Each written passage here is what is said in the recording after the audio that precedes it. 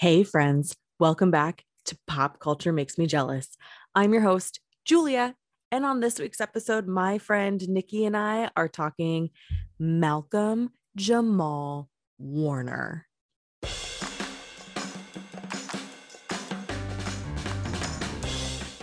Malcolm Jamal Warner first rose to fame as the lovable Theo Huxtable, the third child and only son of Dr. and Mrs. Huxtable.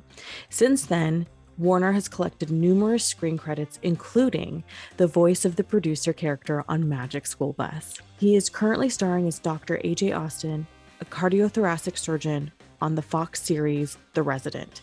His role on The Resident is important representation on television, with NPR recently reporting that African Americans make up 5% of doctors. What started out as a conversation to appreciate Malcolm Jamal Warner as an actor turned into a conversation about The Resident. The Resident airs on Fox and just ended its 4th season on May 4th. All seasons are now available on Hulu. Are you on Instagram? Are you following us on Instagram? Find us at Pop Culture Makes Me Jealous. That's where we have all of our conversations post show drop. And we want you to be a part of it. We want to know, what do you think of the show? What did you think of this week's episode? Did you agree? Did you disagree? We won't know any of those things until you go over to Instagram. Give us that follow and start having a conversation with us. We can't wait to talk to you there. Find us on Instagram at Pop Culture Makes Me Jealous. Looking forward to talking with you.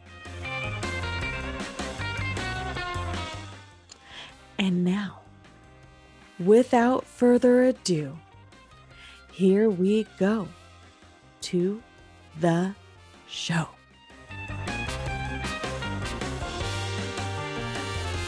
Nikki, welcome to the show. I say that I'm excited for every guest, but like when you've known somebody as long as we've known each other, the excitement is a little bit more.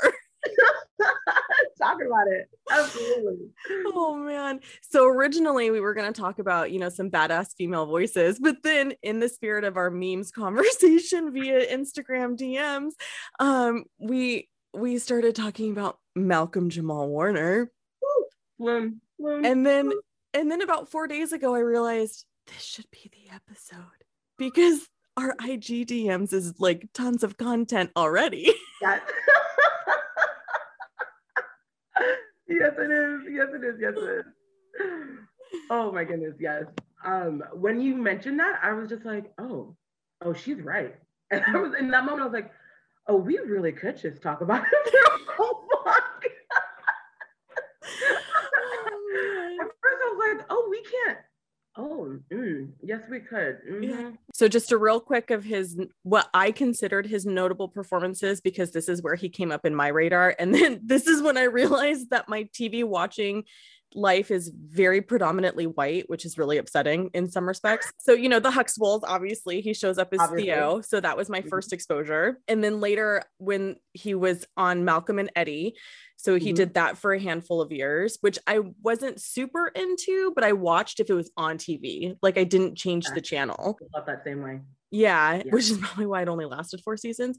And then he shows up on Community as Yvette Brown Jones. Is that her full name? I forget anyway, she's beautiful. She's amazing.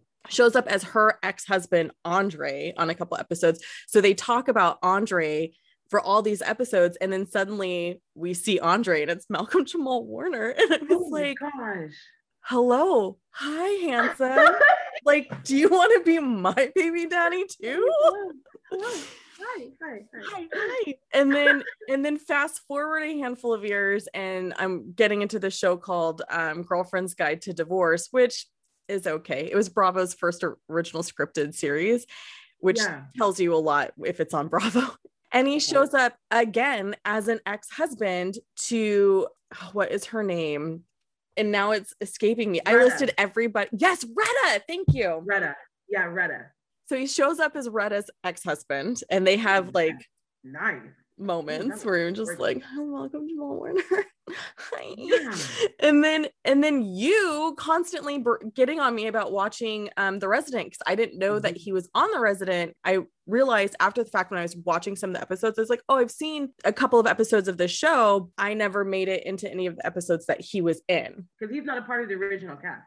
No, he shows up at like the end of season 1, which makes sense on why I didn't see him, because after like 2 episodes, I was like, I don't really know if I'm into this show. Matt Zuckery, who is Logan on Gilmore Girls, which I'm not team Logan, but I do think he's beautiful, is on that show, which was kind of the appeal for me. It was like, oh, I love to look at him. He's beautiful, but it just wasn't really doing it for me. And then when you and I were talking last week and you're like, you have to watch this show. Yes. Peer pressure. I haven't stopped since you like yelled at me. Yes. Yes, I knew it. That's what I'm talking about. But then you want to know what else is going on in his storyline. Yes. So AJ Austin is his character, and he walks in as this, as he says multiple times, triple board certified surgeon. Sorry, can you say that on repeat? Because that's actually kind of sexy as hell. Just that sentence alone, please. Yes, tell me more. Mm-hmm. And so when he first walks on and we first meet him, I was like, Malcolm Jamal Warner, like, Nikki's not wrong. Like, Nikki's not wrong about you. Look at this fine ass doctor up in here. Yes. Okay, let me just take a step. I'm already fangirling. Relax. Note to self, chill. When he came on, he just like took over the entire scene. Yes. And I said, this is what we're doing. This is new. And like you said, I can't stop watching. My eyes are glued to this big hunk of delicious chocolateness that just walked into the room and pretty much embodies like almost every characteristic in a man that I find attractive. And I said, this is going to be problematic. I can't wait to keep watching.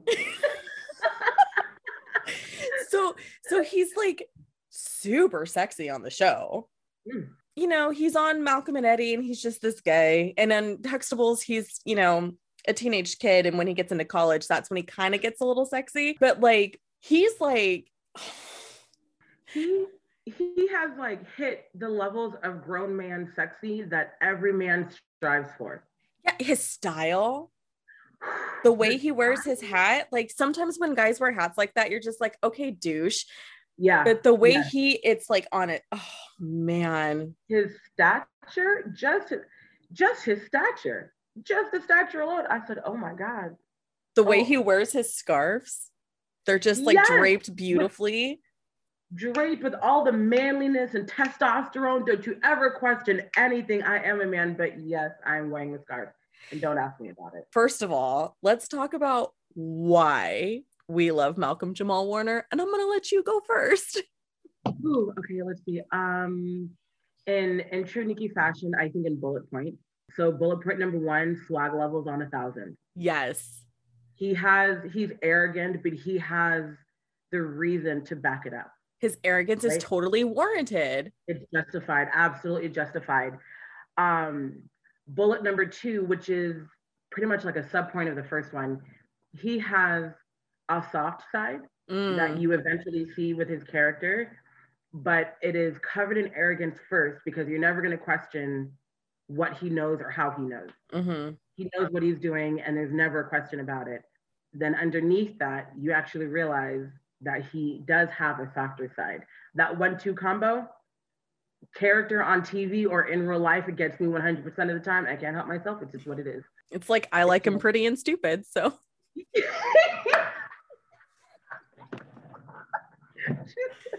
I said we all have our type. You said it out loud. Yes, I love it. Listen, this is what it means to be your true self, okay? If you can't be your true self with your friend, then who the hell can you be? I like men who are slightly arrogant.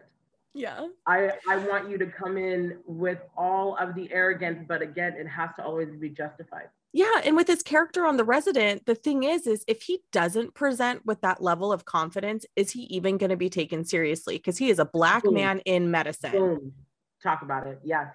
He's a Black man in medicine at the top of his game. Triple board certified. else's game, Mm-hmm. right? So you are absolutely right. My thing, like you're saying, is would he have even gotten to that level if he hadn't consistently portrayed the man of arrogance, of Mm-hmm. 1000% confidence, and making sure he could back it up? Because, Yep. we can talk, we can say things all day, right? Mm-hmm. Talk the talk, walk the walk. He is making sure that his walk is speaking for itself each Yes. and every time. As a Black man in the world, as a Black man in medicine, Mm-hmm. and specifically, what is it? Oh, shoot. I always forget the real word. Cardio something. Thoracic is what he Yeah, did. that, The cardiothoracic yes, something or that. other. Absolutely. And well, something, yes, something regarding the heart. Yeah. Yes. Yeah, the heart. Have you gotten to his nickname yet in the show? The Raptor. I said, you know what? I'm not even mad. I'm not nope, mad about it. I will take Because 100%. Go ahead. they say it, they call him that with such affection, which I Mm-hmm. love. First of all, The Resident, thank you for putting that many people of color in positions of medical power.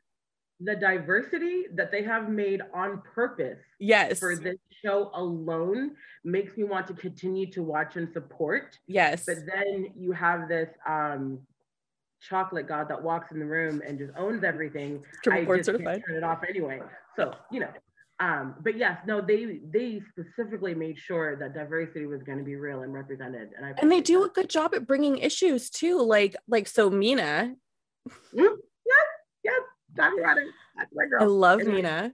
And I feel like I knew that she like had the hots for him like the minute she saw him.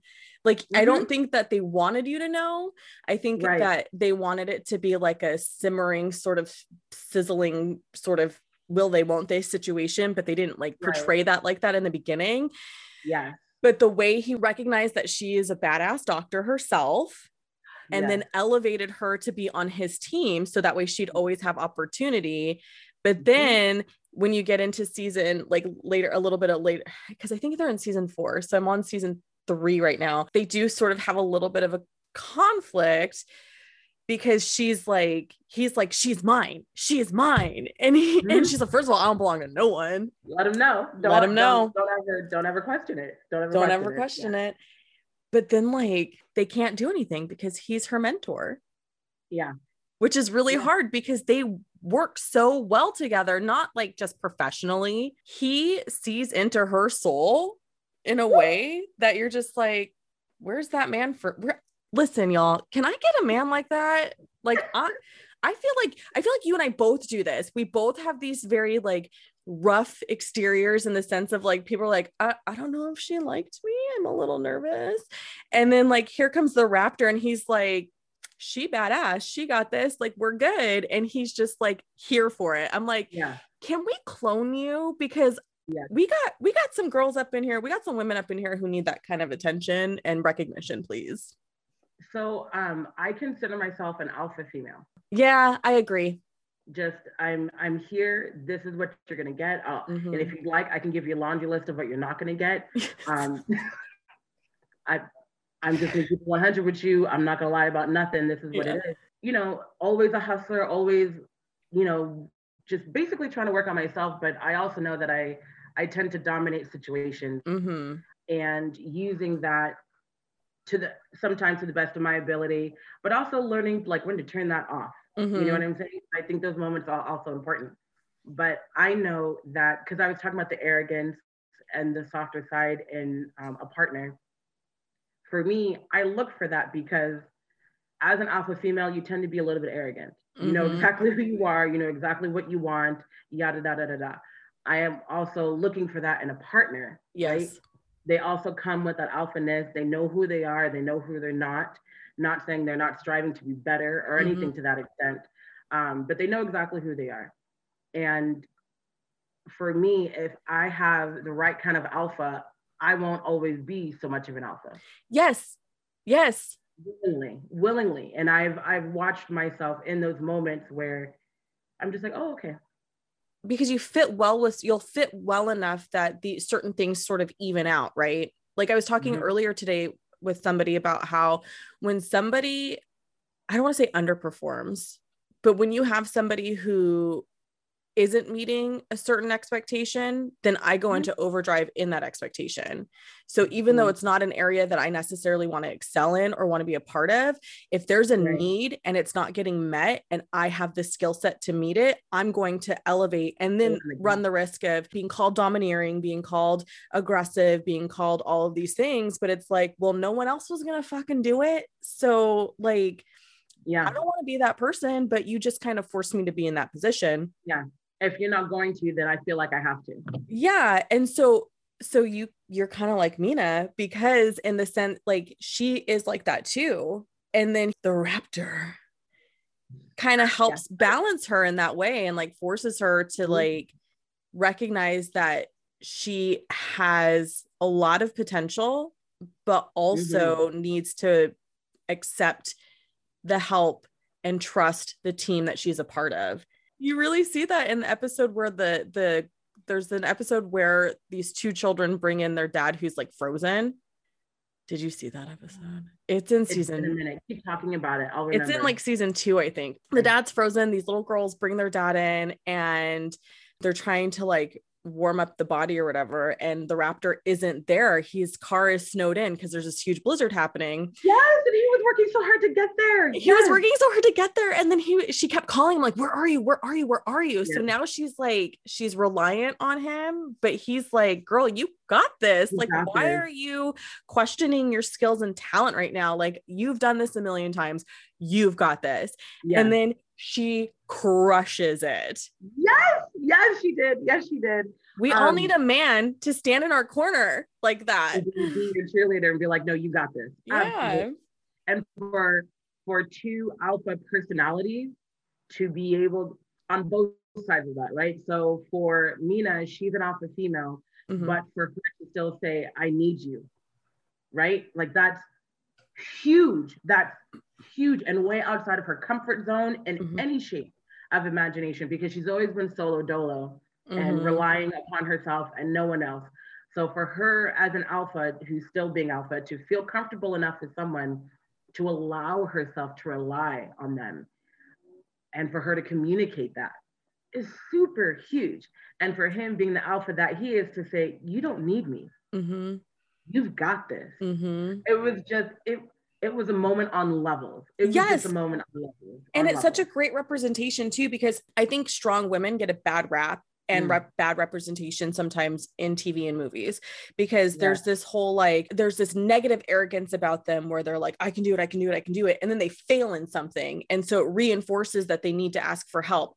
But in this situation, she's like, she knows she can do it, but she feels reliant on him, and she asks for help and he says, you don't need help. So it's the flip of that, right? So it's instead of it being like, I got this, I can do it. It's this is big. This is a big deal, because these daughters will be parentless if I don't do this.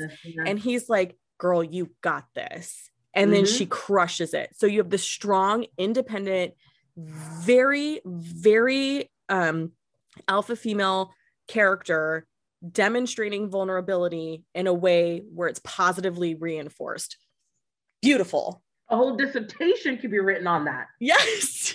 Especially, I mean, in real life, but also just in Hollywood. There could be a whole paper on that. Absolutely. Absolutely. Kudos to The Resident for having such incredible writers to bring that to the screen. Yeah, they're really not afraid to talk about issues that happen in the medical field that are very like racial discrepancies, economic discrepancies. Yes. I won't say too much because I know you're on season 3, but they dive deeper into that. Oh, man. Especially being Black in the field of medicine. It gets deeper into that. And so I look forward to you watching it, and anyone else listening, I look forward to you watching and learning as well. Yeah. But like you said, they're very open and they pretty much lay it all on the table. Yeah. They're very real about what the world of medicine looks like from a TV perspective, from a TV lens, of course. But they talk about it, and they're not afraid to not talk about it. Which I really show full characters. I really appreciate that. So I did watch the first episode just to like refresh myself. And so Devin Pravesh, he walks in and I was like, who is this hottie? Yes, absolutely. I said, oh, we've got several on the staff. I said, like, oh, okay. Hi, yes. I'm Julia. Yes. You're pretty. Yes. He is cool and he's fun and he's also like a little bit shy and a little bit nerdy in a way that I just completely respect and also think is 100% attractive. And I'm like, you know what? First of all, I mean, we won't have to talk about his facial features. He just looks cute. But his character as well. And then when he does this like thing where he like looks up at people when he's like on someone like checking their heart or whatever with the stethoscope, and he just like looks when they say something that he thinks is like maybe not the best. Yeah. And he just like, I'm just like, can you do that again? She's like, oh, rewind 5 seconds, please. Yes, right here. Like, hey, you're cute. Oh, yes. Pravesh. His character, they really dig into his storyline later on too. Oh, that's exciting because I know in the first season they really got into like he's getting married to this woman named Priya and all these things, and then Jenna Dewan shows up and that shit gets messed up. Real quick. Yeah. But then it does kind of dial back a little bit. But the other thing that I love, this is supposed to be a Malcolm Jamal Warner appreciation episode, and now we're talking about The Resident. It's just her full Resident. Yeah, it's okay. Yeah, it's okay. But the other thing that I really appreciate about The Resident too is that there's like all ages are represented, right? So like the CEO guy is like older, but like you still sort of see him trying to navigate love, and he's dating age appropriate women. Talk about that. Yes. So I'm like, thank you for having, you know, the 40 plus crowd. I'm not 40 yet, but thank you for having women with some experience under their belts on the show, having love scenes and having romances. Like, thank you. Yes. We need to see that. Love doesn't die at 35. No, the only other show that I feel like does that well is the one with Jane Fonda. Oh yeah, Grace and Frankie. Yes. On Netflix. Yeah, they do that where, you know, it's just two ladies and they're older and they're still out there enjoying love, seeking love and experiencing it. And I'm like, yes, because just because I get older does not mean I'm not going to want love, sex, and romance. Yeah. I'm going to want that at any age until I'm no longer here on this earth. So amen. Whatever. Sorry, Mom, but amen.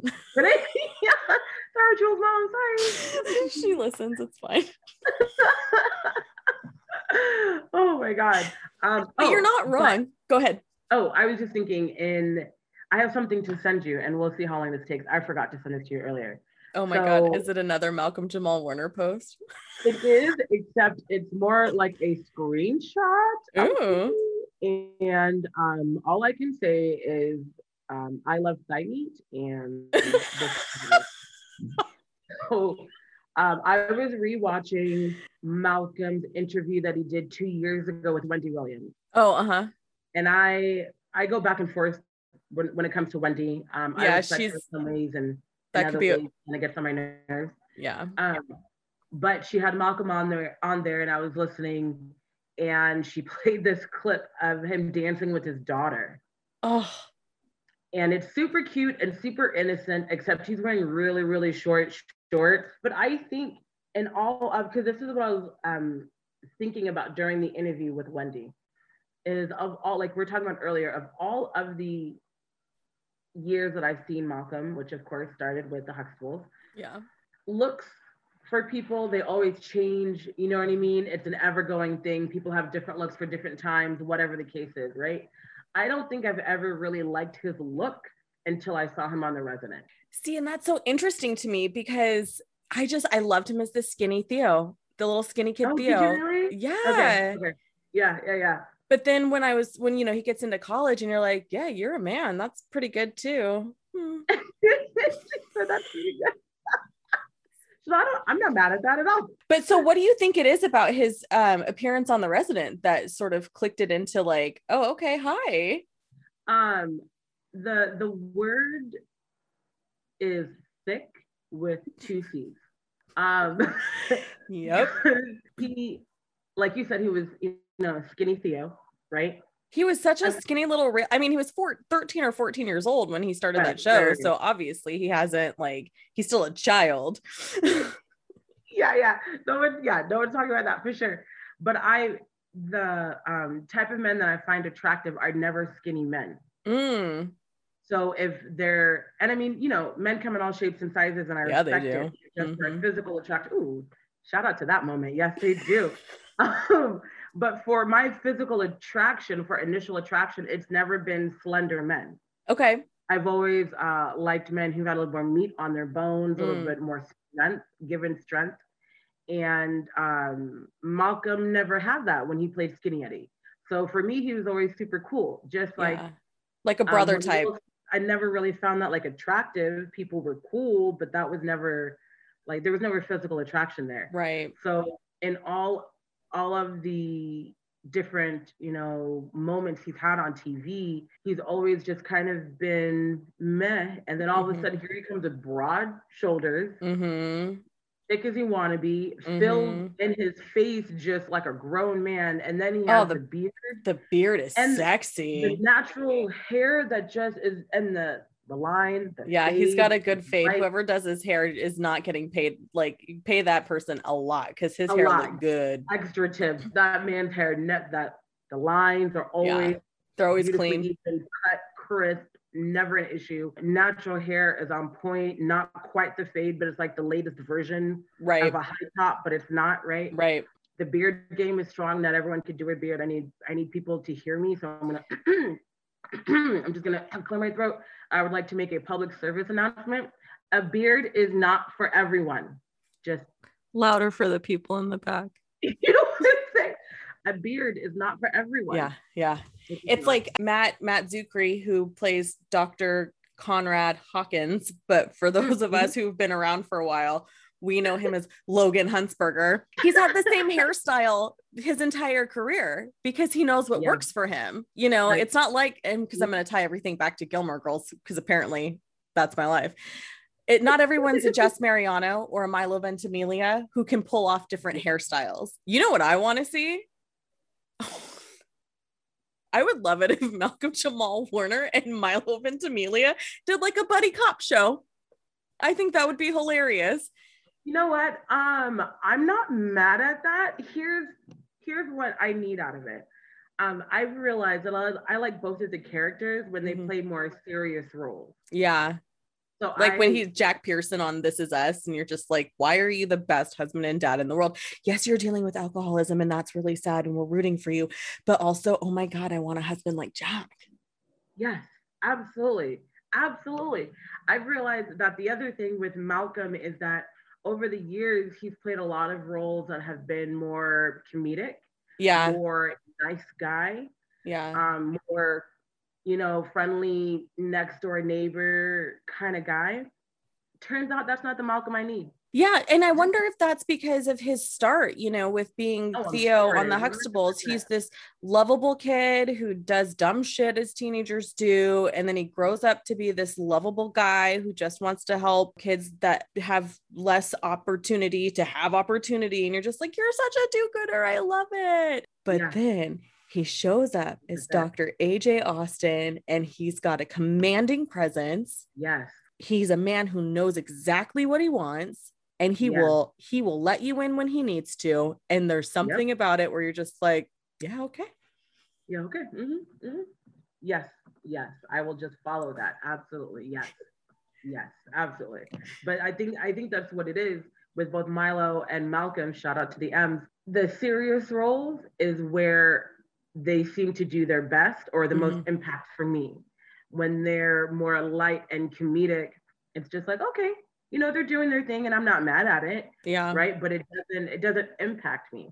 And so for Malcolm in this serious role, it's more impactful. He's able to really push this character out. And because I'm a fan of Malcolm, I've listened to a few of his interviews, and there's this hour-long one he did with Sway, shout out to Sway Universe. But he did this great interview with him, and he was even talking about things like when he was doing Malcolm and Eddie, he and Eddie didn't get along. Oh, I didn't realize that. That was the thing, because Sway was like, yo, that show was my jam. You know, I loved it. And they had great chemistry on screen too. Exactly. And Malcolm was like, yeah, the real deal is we weren't close at all.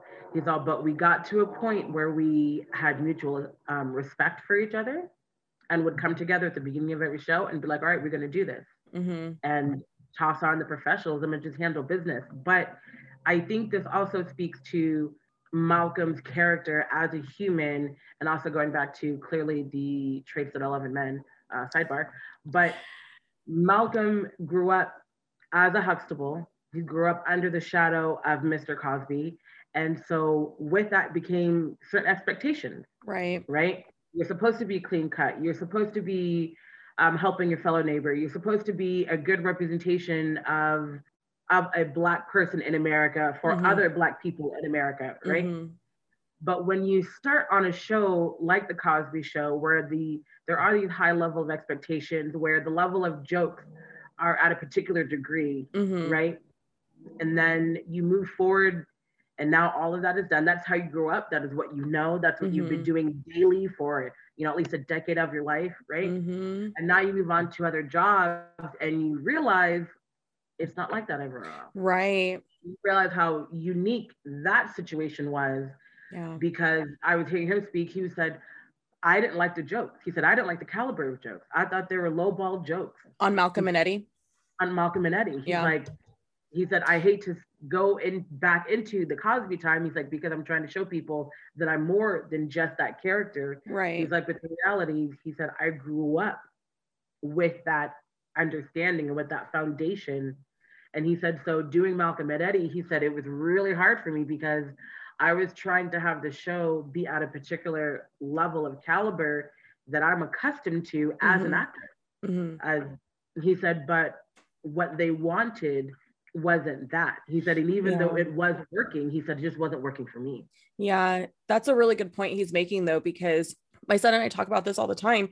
What's timeless versus what's timely for now, and what's timely for now is what fades away. There's a reason why I Love Lucy, Mary Tyler Moore, Dick Van Dyke Show, the Brady Bunch have all sort of survived generations, and there are TV enthusiasts who still know those shows. There's a reason why Fresh Prince is still really prevalent and isn't just Black famous but also white famous.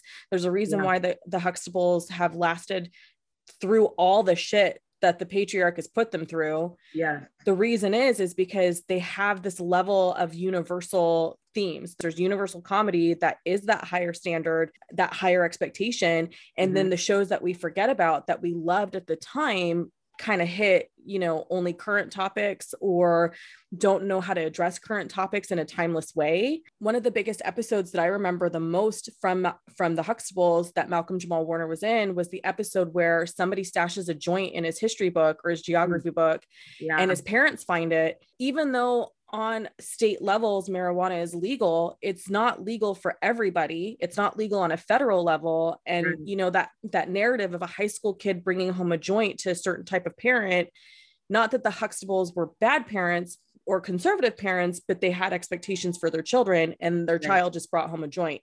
Like, that still is a storyline that works now 37 years later. Yeah. And that's the difference, I think, with when you do start on something that has that expectation in there. And that's the benefit of having worked with somebody who's been in the business for 25 years prior to the children showing up being on the show with him. Malcolm, now in his character with the resident, here we go, let's see if I can flip it. I feel like not until he develops a relationship with Mina on a more personal level does he get to show that side of it. Yeah. Right? He doesn't get to say or show the side of I want to be heard or I want to be validated. He, as a Black man in America, just feels like he has to forget all of that and push all of that to the side to show that he can be who he is in the surgical room. Yeah. Right? Because they always tell you, as a Black kid, you always have to be 3 times as better than the white kids in the room because that's the only time you're going to be seen. Right. Right. The only time they might think of you as at least maybe 50% of the Right. equal of the white man in the room versus Right. the typical 15% that is the default, right? Right. So I like that with the character development with him on the show, he starts out as every other black man that you would see who is strong and in their game, right? Mm-hmm. I have to be arrogant. You have to see my work and know my work is real. And I have to be arrogant in order for you to actually hear me and understand that I know that I can do what I need to do. Right. Right.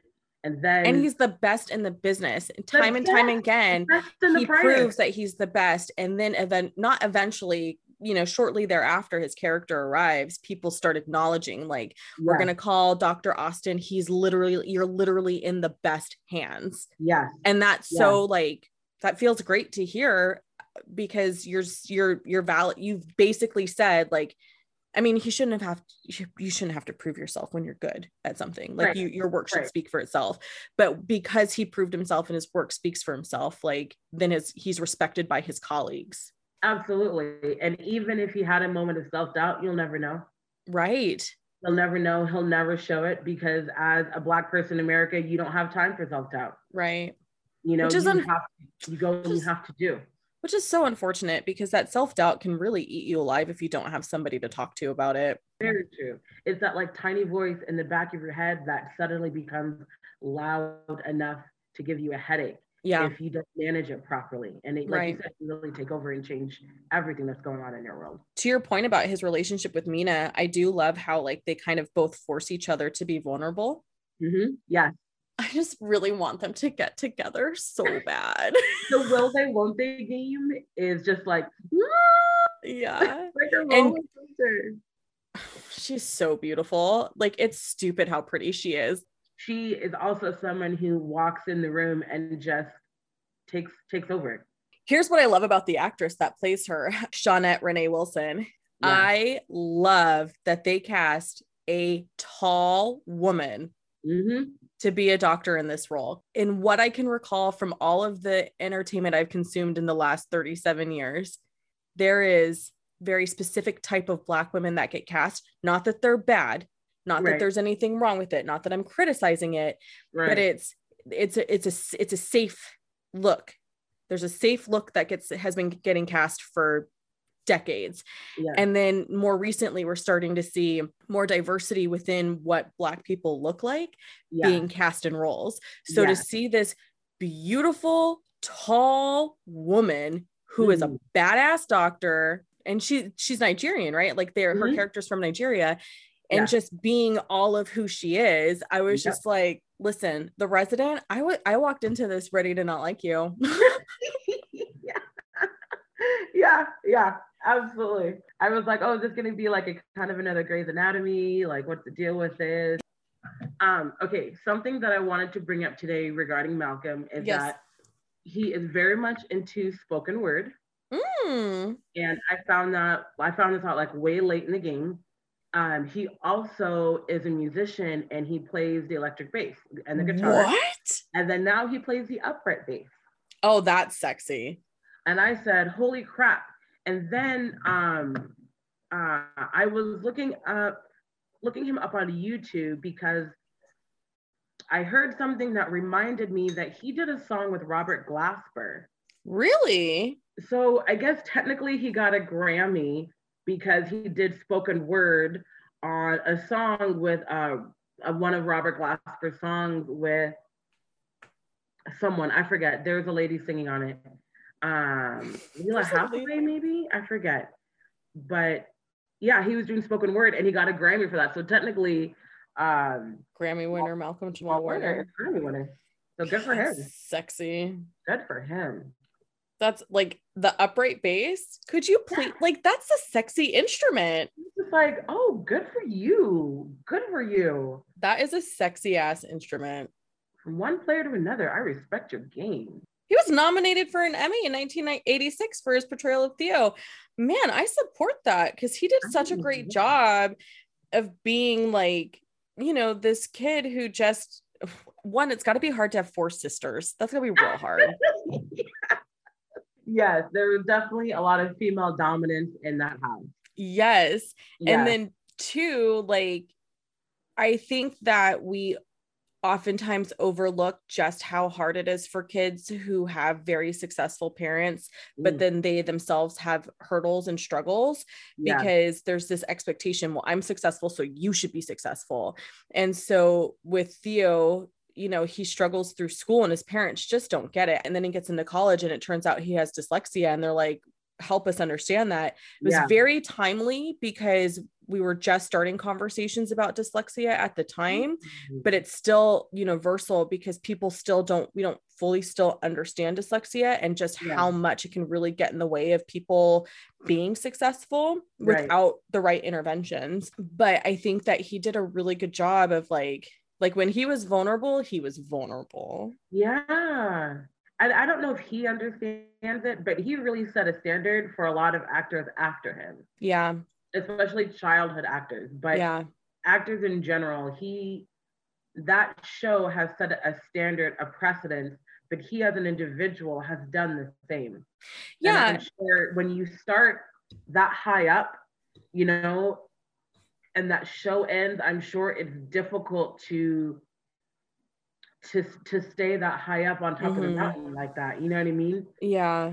But he's done well. He has done well. And I feel like I can see so much of a Theo in my brother. The Huxtables debuted the year we were born. Sorry.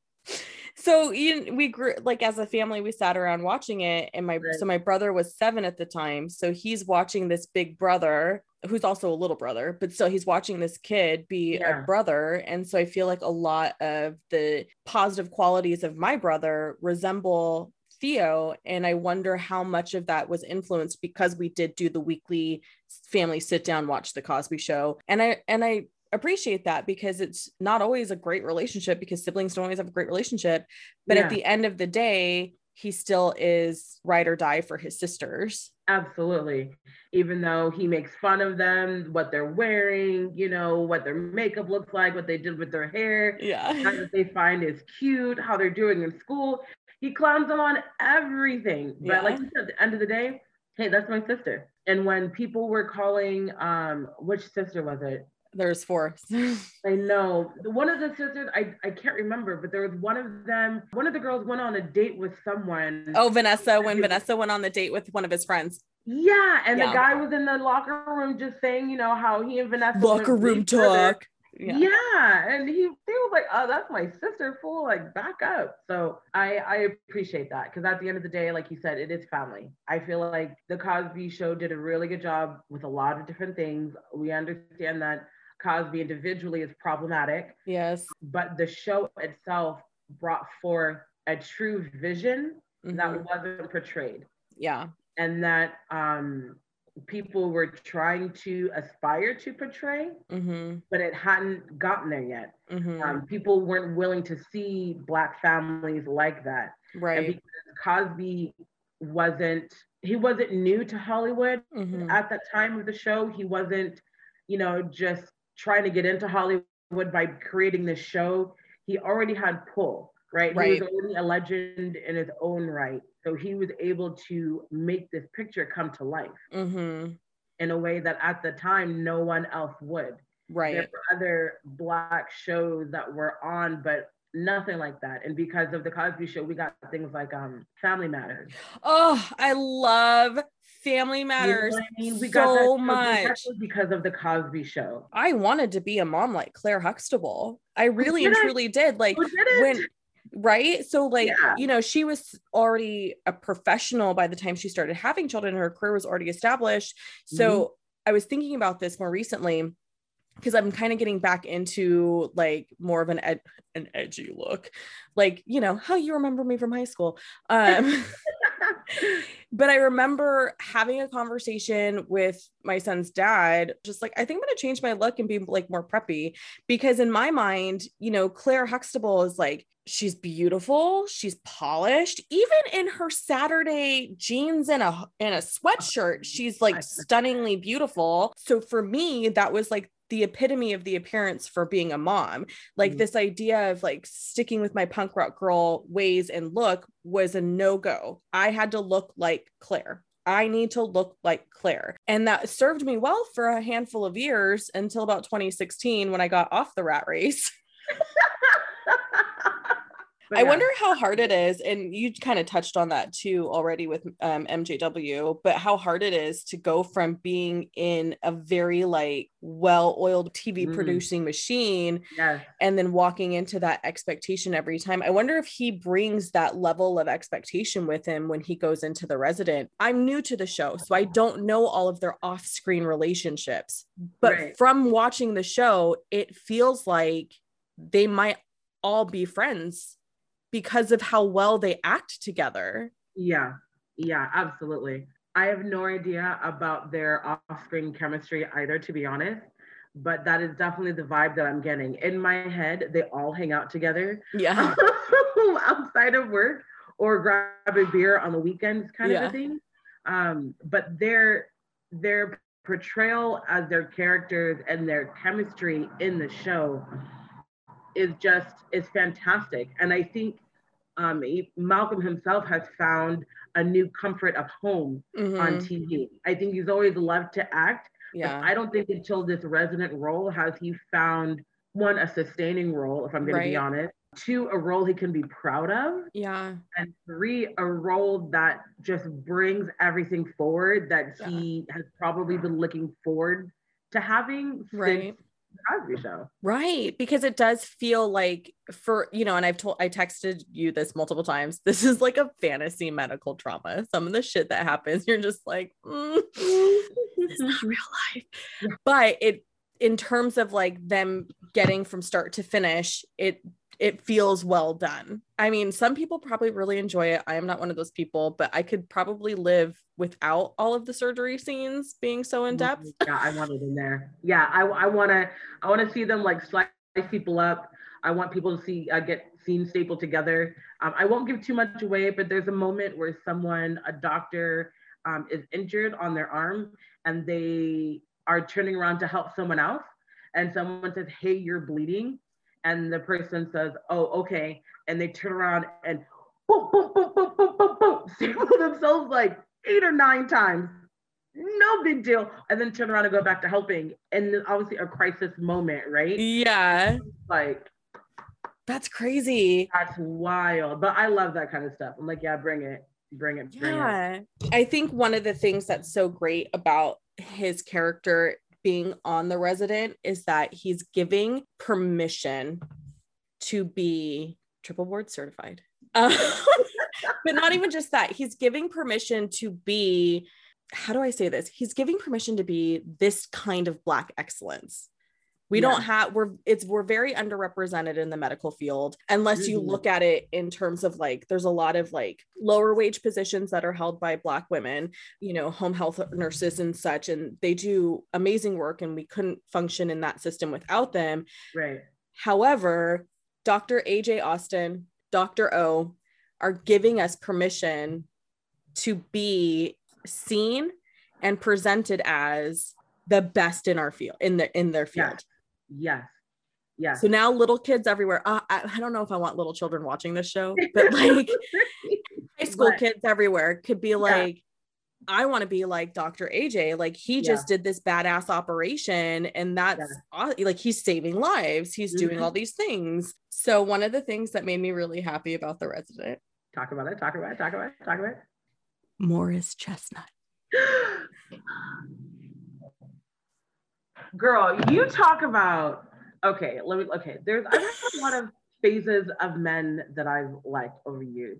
And I've realized, looking back at my trajectory, the men that I've been attracted to hasn't always been the men that I've dated, which is a different story for another time. I feel like I have a similar situation. Right? Yeah. But the men that I've been attracted to, there's a few different kinds. And one of them is dark chocolate men with bald heads. Morris Chestnut. There's just another level of extra goodness, of sex appeal that comes from that I don't understand. And when I said, "Oh, they're just trying to kill me," I said, "Oh, okay, that's what it is. Clearly, they're trying to kill me with the show because it's working." And first of all, He's playing such a terrible dude. There should be a rule about having this many hot men on a show. Thank you. How are you allowing this? But kudos to them, because all of the women are real women. Yes. And all of the men are just a little extra sexy. Yeah. You know what I'm saying? And I'm like, yeah. I like this I like this balance. Thank you. Because we grew up having to watch like the unattainable beauty of women on TV our entire lives, and then like dopey looking ass men. Yeah. Being their love interests. Yeah, and you're just like, how does this get to the none of it? Like no, this isn't okay. And so now this show is like, here's these fine ass men. Fine. And then here's women who look normal and are beautiful. They're beautiful, but they are not an unattainable type of beauty. Yes, all of that. And I appreciate it. And to be honest, it wasn't until like this real conversation between us right now did I realize all of the different reasons why I love The Resident. Because I just watch it, and I watch it for the storylines just like everybody else. But there is so much that they are trying to do and achieving in this show that I will be appreciative, that I'm appreciative for. And one of them is Morris Chestnut. Yeah, so like when they brought him on, and he was just sort of this like, you know, badass surgeon. Douchey badass, yeah. He's got, you know, a private showing at an art gallery. No big deal. He's a little problematic because he's definitely like, though in the first couple of episodes, the way he sort of talks about women, not okay. Nope. But to me, I'm like, AJ's going to have a run for his money, because this guy is even more confident, even more arrogant, and has a bigger billable hours. Like that's attractive in a business sense, right? Like, what did she say? Something like $80 million in billables or something like that. And I was like, the fuck are you doing that you can bill $80 million? Okay, now remember that question as you continue to watch the show. Okay. Because that's a very valid question. How the fuck are you billing that much all the time, every day, for it to accumulate to that kind of a dollar amount? Yeah. So just keep up, because you're going to see, and you'll see that it is slightly problematic itself. Oh man. Well, and Jane, what's her face, who was Daphne on Frasier. Oh yeah. She even when she first finds out about him, she even calls it out, like he has how much, like, you know, that's dirty money. And she like calls out the CEO and blah blah, and she's like, I'm not doing this, I'm not going to be on this, I don't condone this. And I really appreciated her for that, because she moral was and just ethical standards. Yeah, thank you. First of all, now I'm like, I need to date a doctor, because I have questions. I have questions about some of these procedures. I have questions about some of these diseases. I have questions about so many things. Like, there's one episode where they're like, we're gonna do what did they call it? You know, when chemo, we're gonna give it a chemo bath. We're gonna give the organs a chemo bath and then put them back in. And I'm like, what? That can't really be a thing, right? Is that really a thing? Yeah, like, no, that can't be right. It'll be fine. We're just gonna give him a chemo bath. Yeah, because if that's a thing, why aren't we actually like doing, I don't know, whatever. Yeah. And so like this idea gets floated that her contract won't get renewed because she only bills $2 million. And I'm thinking, she literally like saves lives every time somebody comes into her operating room. And that's not valuable. Like, that's not valuable. Talk about playing God. Yeah. Well, you see how they're showing the business side of that, right? Where the importance, because it's a business, is the bottom fucking line. Yeah. And it's not about helping people or, you know, their, what do you call it? The medical oath or whatever, the oath that they take. Clearly. Oh, the Hippocratic oath? Is that what it's called? Good for you. Where to pull that out of nowhere? Yes. They're focused. Watch, someone's going to type in and be like, you're wrong. It's this. I'm like, both of you clearly don't know what you're talking about. No, we don't. And we don't. We're just here to appreciate Malcolm Jamal Warner, okay? Yeah, and all of his glory and his swagalicious. And that time when I saw him in a like deep eggplant purple suit from head to toe, and I was just like, be still my heart. My mouth fell to the floor. Am I a grown woman? Yes. Did my mouth fall to the floor over a man? Also, yes. Yeah. Also, yes. And am I proud of it? Yeah, because it was worth it. Yeah. Everything. I just feel like the older we get, the more comfortable I am, because I used to objectify men all the time when I was younger because I was getting objectified all the time. So it's like, you're going to objectify me, I'm going to objectify you. But there wasn't any weight in it because I didn't have an appreciation for what I was objectifying, right? Oh, which I feel like maybe that's what objectifying is. You don't really have an appreciation in it. But now as this like grown ass woman, I'm like, oh shit, I think I might have the potential to be a dirty ass old lady, because I'm over here like, look at this fine ass dude. Like, I'm having to make sure when I see people on TV, like men on TV who are attractive, I'm like, let's Google their age to make sure that this isn't inappropriate, that I think that they're attractive. I feel like I've said this on the show before. But like the older I'm getting, the more comfortable I am in appreciating the human form sorry, mom, I know you're listening. But not just men, but women too. And for, with the, cause I'm a hetero, with the male side, there is a little bit of, again, sorry, mom, there is a little bit of a sexual appreciation, but for women, it's more like this is a beautiful human, right? Unless they're a shitty person, then I can't really see their external beauty. So I think we've landed on that. We'll basically fight to the death on who wins, Malcolm Jamal Warner, if we're ever in that position. Our friendship will be tested. Yeah, it'll be great. But I have to say, Nikki, like, this has been a lot of fun. I love talking to you, and I am so grateful to you for letting me put it on camera and record it. Yeah. No, it's fine. Listen, this was great, and I didn't realize how much I needed this conversation today. Talking to you, we always have great conversations anyway. Yeah. And today was just another one of them, to the point where we're like, oh, we probably have other things we should be doing today. Yes. I guess we should go back to adulting. Today is Sunday, that kind of a thing. So absolutely, this was great. Well, I hope that you will come back soon, because I think you have a lot of value add. I think that your perspective is so valuable. And I'm not just saying that because we're friends. Like, I really do feel that there was a lot of valuable nuggets that you brought today. And I think that's really important and really special. Oh, thank you. Thank you very much. Thank you. That's our show for you folks. Thanks for listening. Talk to you next time.